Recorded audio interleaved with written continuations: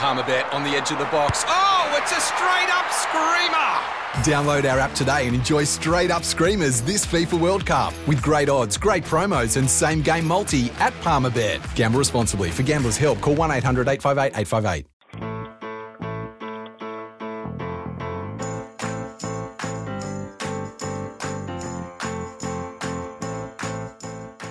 As we come back here on the Overnight Crowd, it is time to turn our attention to some of the AFL news across not only the weekend, but of course the Tuesday. We had the tribunal. We've got plenty more discussions on the coaches. We've got heaps. There's retirements. But instead of going through all of that, let's bring in Jasper Chellappah from the Inner Sanctum to help us go through all of that. Jasper, how are you tonight?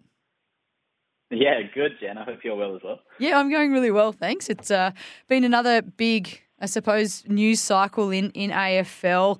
Let's start with the retirements. I don't know whether I feel like there's a lot this year or I'm just more connected to it, so I am feeling like there's a lot. But Shane Edwards and Robbie Gray making their announcements across Tuesday. And two absolute stalwarts of their clubs, one-club players, and they've just been fantastic to watch over the last 15 or so years. It's pretty remarkable to think about how long they've been playing for as well. They're very similar, born in the same year. They've played pretty similar amounts of games as well. They've just been fantastic for Port Adelaide and Richmond, respectively, Jen.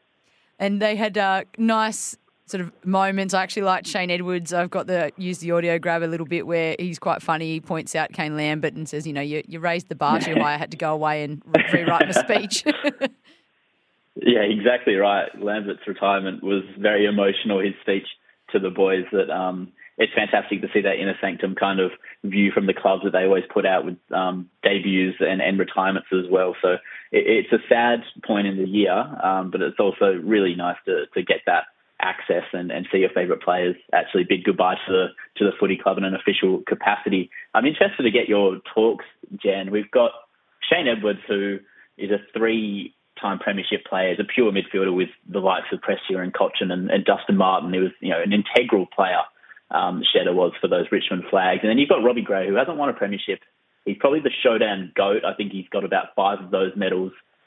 He's got some remarkable moments like the Paddy Ryder tap over the head for his game winner against St Kilda, and then the Carlton one after the siren as well. So 2 absolute highlights of the 2010s. I'm interested to see whose career would you take if you were a player out of those 2. I think the Flags might put it in Edwards' direction, but I think Robbie Gray was probably the better player, as proven by the best and fairest in the AFL CA award as well. Yeah, it's a really tough one, and it actually it highlights entirely how much premierships, make you think back to your success as a player or as a club, even though only one side can take that out every year. So how do you rate your season as a success if you're not the side that wins? And for Robbie Gray, unfortunately, the premiership eludes him, but how can you not say he's not been anything but a legacy player? I guess for Port Adelaide, obviously their sample history is long as well, but Robbie Gray, would he be within, their team of the century or their team of the last decade, 2 decades sort of thing, and versus Edwards, where would he sit? Yeah, absolutely. Well, I think probably both of them are fairly comfortably. I think Ken Hinkley named Robbie Gray the greatest Port Adelaide player of the AFL era, which is a huge statement when you've got the likes of Travis Boak and Warren Treadray, just some absolute superstars of the game that have come through that footy club. But Robbie Gray, it's pretty hard to argue that he isn't the greatest Port Adelaide power player of all time. And then Shane Edwards, I think, has to be in their team of the 21st century. He's been just a sensational player for Richmond through an era that they won't forget for a long time. Probably the most successful era in Richmond's history. Yeah, so hard to split them, both successful, but then, as you say, premierships-wise, it tips it in that direction. And I guess Overnight Crowders on the text line 0433 98 11 16. Maybe share your favourite moments from both Robbie Gray and Shane Edwards' career as well across the night. Be great to hear from you. Moving on from the retirements, Jasper, the coaching stories continue to dominate. Clarko, the name that most people want to know. What's your decision? I'm at that point now where I'm almost It's almost kind of laughable. I just want a decision now, and I almost feel for, say Rutten. I'm like, he needs some honesty. Like, if he's not going to be there, let him know he's not going to be there. I just actually starting to feel for him. Yeah, I feel heavily for Ben Rutten right now. He's in a precarious position where he has no clear pathway to knowing about his future, and he probably feels like a bridesmaid at this point. And when you compare him to David Noble, who got sacked, obviously, from North this year, about the same time they've had in full control of their teams, but it's a drastically different record for a pretty similar age demographic of their sides. Essendon this year is the third youngest list in the competition behind North Melbourne and Adelaide. And you look at their actual profiles, and Dustin Heppell's the only 30-plus-year-old in this team that's getting games. The next oldest are 28-year-olds, and Dylan Shield, James Stewart, Andrew Phillips. So I think Essendon heavily overrated their list this year, had huge expectations that they didn't perform to. And unfortunately, Ben Rutten's paying the price for that right now. Isn't he what? So what do you think, or even just where do you think the right fit should be, regardless of whether it happens or not? Should Clarko go Essendon or to North Melbourne? Well, Clarko's the best coach of the modern era. He's spent the year off honing that craft, so he actually looks like he's fully dedicated to a long-term gig somewhere in Melbourne at one of the AFL Melbourne clubs. I think North needs Clarko more than Essendon when you take that into account. They currently don't have a coach. They have no vision established. Players seem pretty disenfranchised right now at North Melbourne. I think you look at Jason Horne-Francis, you look at Cam Zurhurst, who's still unsigned.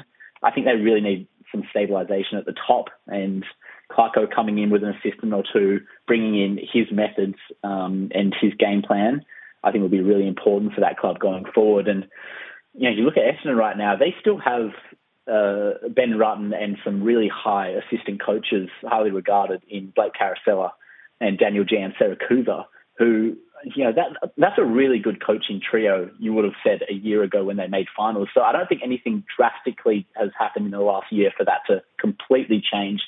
But when you have the best coach of the modern era available, I understand why they're asking the question right now. And if they don't get Clarkson, do they turn around and keep the status quo, or does it change regardless? Well, it's a difficult question to answer because right now Ben Rutten would probably feel like he shouldn't be back there next year. Why would you want to be back there when they're treating you this way? I think it's pretty unethical of the football club to be keeping him in his position, leaving him in the dark while they supposedly chase Alistair Clarkson this hard on a headhunt, as it's been called by certain sections of the media. I think in the end, if they don't get Alistair Clarkson, the best move for the Essendon Football Club is to keep Ben Rutten and his highly regarded assistants. But I'm not sure that it's going to play out that way if they don't get Clarko. Oh, we will wait and see. Last night across the overnight crowd, the preference was for Clarko to end up at North Melbourne over Essendon, so a bit similar to your thinking as well. Now, moving ahead to a bit of, actually, the last bit of news across Tuesday, the tribunal. Are we happy that it seems like common sense prevailed? Yeah, so Zane Cordy got off. That's a really important decision, I think, here for the tribunal. It went in that case with no grading from the MRO. It was potentially a difficult one to look at if you're Michael Christian, but I think with the facts laid out in that tribunal, he's within 5 metres of the ball where you're allowed to bump. It was shoulder-to-shoulder contact with Bruin, and I think it was probably the whiplash that actually concussed Tanner Bruin. So that was a really important decision to get right, and they did so. Cordy gets off. I think it should have just been graded as no incident, nothing to see here from the NRO initially, but I'm glad they at least arrived at the right decision this time. Yeah, it seems like it was where we all thought it should end up, which is good this week compared to the confusion that we had across last week, of course. It's been complicated. Actually, following on from that then, that leads perfectly into speaking a bit about Carlton. Do or die clash this weekend. Are you okay to talk about it? Well, I'm going to be there, so I better be on top of everything that needs to happen for them to make finals. And it's pretty simple. They actually just need to win. They forget about everything else for them. The Dogs win and the Blues lose. The Doggies will be in there, but Carlton just do not need to worry about what the Western Bulldogs and Hawthorn are doing. That game will start about an hour and a half before their game, or maybe 2 hours before their game. So the result will be known probably at around halftime. But all Carlton needs to focus on is winning this game, because then they could potentially go into a final series against a team like Brisbane or maybe even Melbourne at the MCG. And they will like their chances if they actually get a win over Collingwood, who's currently a top 4 side. So, even past just scraping it into finals, they need a win for confidence. They can't go into finals off the back of 4 losses in a row if the Dogs do lose and they lose. It's just they're going to get wiped out so easily by a team that's actually in form. So this is going to be one of the great home and away season games at the MCG. Probably expect 92 to 95,000 people at the MCG on Sunday afternoon. I absolutely cannot wait. And Charlie Curnow, surely it's the miracle massive haul for Hawkins isn't going to occur, and Curnow we can salute and say Coleman medalist? Yeah, well, Tom Lynch might be the bigger danger right now. You look at what he did on the weekend against Hawthorn, and then who he's coming up against in Essendon, who is in absolute disarray right now, and you wouldn't put it past him to kick 10 right now at the MCG. So, yeah, Charlie could potentially be looking over his shoulder, but I think he's not going to be too focused on that when it comes to Sunday, and he's got a pretty insurmountable lead, in my opinion. I think he'll kick at least a couple on Sunday afternoon to help his side, and then he should claim a Coleman, which is absolutely remarkable for him when you consider he's only played 4 or 5 games in the last 2 years, and they just came at the end of the 2021 season. He's effectively missed 2 years of footy with some serious injuries. It has been remarkable to see him come back and dominate like he has, next to a reigning Coleman medalist as well. So Bontempelli is the other story that potentially going to miss this clash. Is that enough to hurt the Doggies, or would they still have enough firepower to get the win against the Hawks? I think the bigger concern right now for the Dogs is Bontempelli does not look 100% at all. So even if he does miss and they make it through to the finals, I don't think they can make any damage in the top 8 in September without him playing at his best. He's so far and away their most important player. He's an absolute game winner, like we know. Over the last few years, he's just been everything the Dogs have needed from him. So hopefully he just gets back to his best if they do make it to September. You look at the opposition, and it's Hawthorn, and they've sent about 10 of their best players into surgery already to look forward to 2022. So I expect the Dogs to be able to get the job done regardless. And what are you making of Friday nights, the opening fixture, round 23, Brisbane, Melbourne up at the Gabba? Yeah, this should be another absolute corker. How do you think this one will go? Yeah, so the winner of this one gets the double chance into the top 4, and the loser is most likely having an elimination final. This Friday night clash is going to be unbelievable, Jen, and I'm really looking forward to seeing what the Lions can dish up on their home turf. The D's have got the better of them in the past, but I fully expect the Lions to come out roaring here, and I really want them to really take it up to the reigning premiers here. They looked really vulnerable against Carlton, who off the back of some really poor form. So I actually think the Lions can potentially win this one and set themselves up for another preliminary final if they win in the first week of September.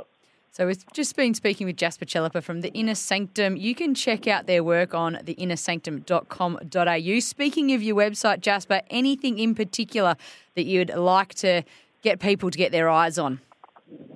Well, a huge AFLW season coming up soon, Jen. I know you'll be looking forward to that one, with Freo looking to make another mount for the premiership in that one. I think this is going to be one of the best seasons we've ever seen. I'm really looking forward to my Dons in their inaugural year, as well as Port Adelaide, Hawthorn, Sydney. I think it's going to be absolutely fantastic. So all the content that you'll need for the AFLW season will be there, as well as the AFL finals. We're really mounting up to a huge couple of months in the footy world, with both codes in full flight. Brilliant. So that is theinnersanctum.com.au. And Jasper, as always, great to have you on the Overnight Crowd, and look forward to talking to you next week, where maybe we can go across some of the All-Australian news and those sorts of things. Yeah, always a pleasure, Jen. Hope you're well. Absolutely. Thanks to Jasper Chellappah for joining us, as he does do here on the Overnight Crowd. Your thoughts across the different things we've raised in this chat, 0433 98 11 16. Let me know, and let's continue the conversation. Talk soon. When making the double chicken deluxe at Macca's, we wanted to improve on the perfect combo of tender Aussie chicken with cheese, tomato and aioli. So we doubled it. Chicken and Macca's, together and loving it. Ba-da-ba-ba-ba. Available after 10:30 a.m. for a limited time only.